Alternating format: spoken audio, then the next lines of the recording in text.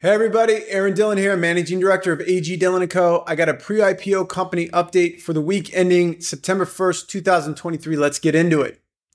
Redwood Materials, a battery recycling startup founded by Tesla's J.B. Straubel, secured $1 billion in a Series D funding round.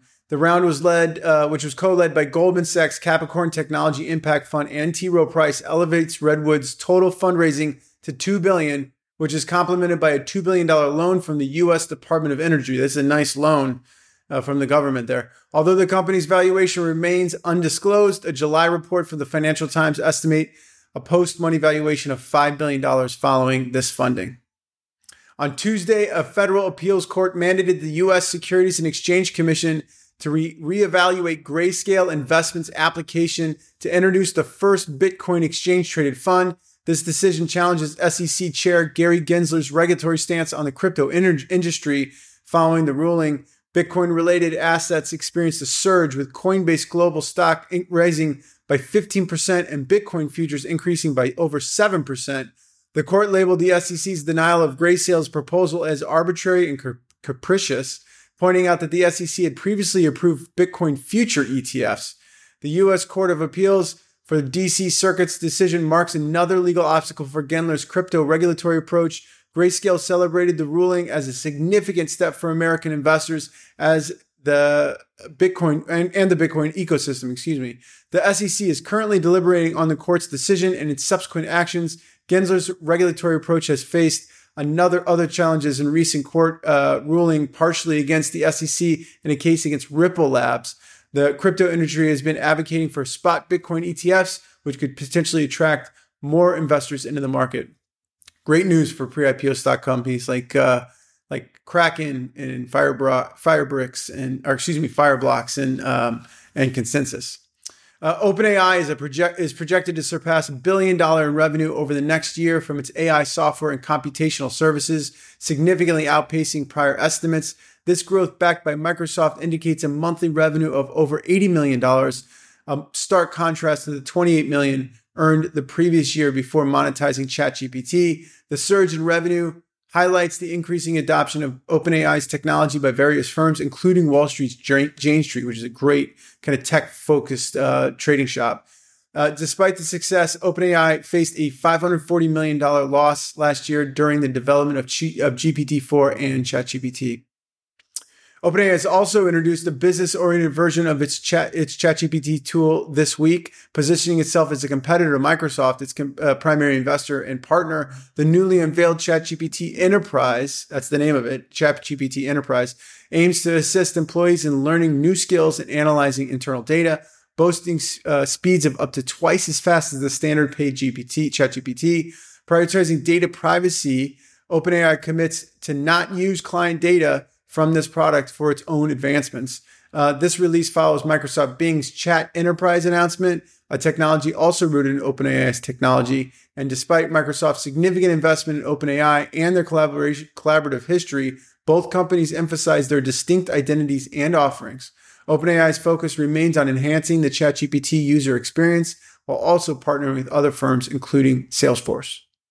Elf Beauty announced its acquisition of skincare brand Naturium, I think I'm pronouncing that right, for $355 million, highlighting the ongoing success of beauty brands amidst a wider consumer sector downturn. Both companies are recognized for their budget-friendly, popular products that gain traction on platforms like TikTok. Founded in 2019 by the Center, Naturium secured a $15 million investment from Prelude Growth Partners in 2021. This acquisition is expected to double e.l.f. Skincare's market share, contributing an estimated $48 million in net sales and $9 million in adjusted EBITDA for the latter half of its fiscal year. e.l.f. stock has surged over 250% in the last year, reflecting the robust investor interest in beauty sector as evident by Oddity Tech's recent successful IPO. Swedish buy now, pay later firm Klarna reported a 67% reduction in losses for the first half of 2023, attributed to significant cost-cutting measures. The company's net offering income rose by 21% year over year to $843 million. Despite not achieving a half-year profit, Klarna did record a month of profitability, surpassing internal targets. CEO Sebastian Simitowski emphasized the resilience and agility of Klarna's business model, even in challenging economic conditions. The company's credit losses decreased by 39% and its operating expenses improved by 26% year on year, partly due to the advancements in artificial intelligence. Klarna has been actively integrating AI, recently launching a customer service feature that efficiently resolves merchant disputes and saving over 60,000 hours annually. Klarna is one of these companies that's got stuck in a tough time when it went to raise capital at a really bad market cycle. They just needed the cash. They were expanding internationally, and they got beat up pretty bad in the secondary markets. It's down 85% with that primary round from the last round that they did prior. Toronto-based Cohere is a developer of large language models akin to OpenAI's, has engaged JP Morgan and Goldman Sachs for a new funding round. This follows a June funding round where Cohere secured $270 million from investors like Oracle and NVIDIA, valuing the startup at $2.2 billion. Concurrently, Tiger Global is considering selling a portion of its stake in Cohere, targeting the valuation at possibly $3 billion. Okay, big capital raises for the week ending August 25, 2023. We got one new unicorn this week. Zepto is an Indian online grocery delivery business that raised $200 million Series E at a $1.4 billion valuation. That's a 56% increase from its $900 million valuation Series D in May of 2022, 16 months ago. Y Combinator led and Kaiser Permanente participated. A few other notables. Ramp, a banking products platform for businesses, raised $300 million Series D at a $5.8 billion valuation. That was a down round, 28% down from its $8.1 billion valuation Series C. It did have a good group of investors for this. Sands Capital, Thrive Capital led, Founders Fund, and General Catalyst participated. GymPass is a gym fitness package provider for employee benefits programs, raised an $85 million Series F at a $2.4 billion valuation. That's just a 9% increase from its last round.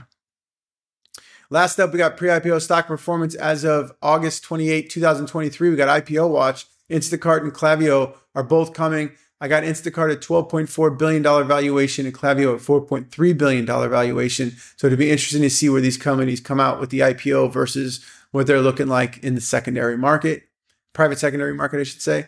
This week's winners, we got Instacart up plus 9.1%, Anthropic's up 6.8%, Databricks 5.9%, Brex 2.1%, and SpaceX up 2.0%. This week's losers, we got Neuralink down 19.3%, Deals down 8.7%, Airtable's down 8.4%, Rippling down 7.6%, and Chainalysis down 3.1%.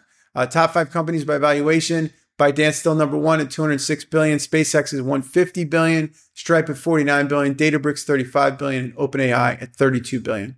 If you want to see more current valuation and performance data, you just check out agdillon.com. It's right up there on the top. You can see pre-IPO stocks. We cover 30 stocks on a weekly basis. We update the data.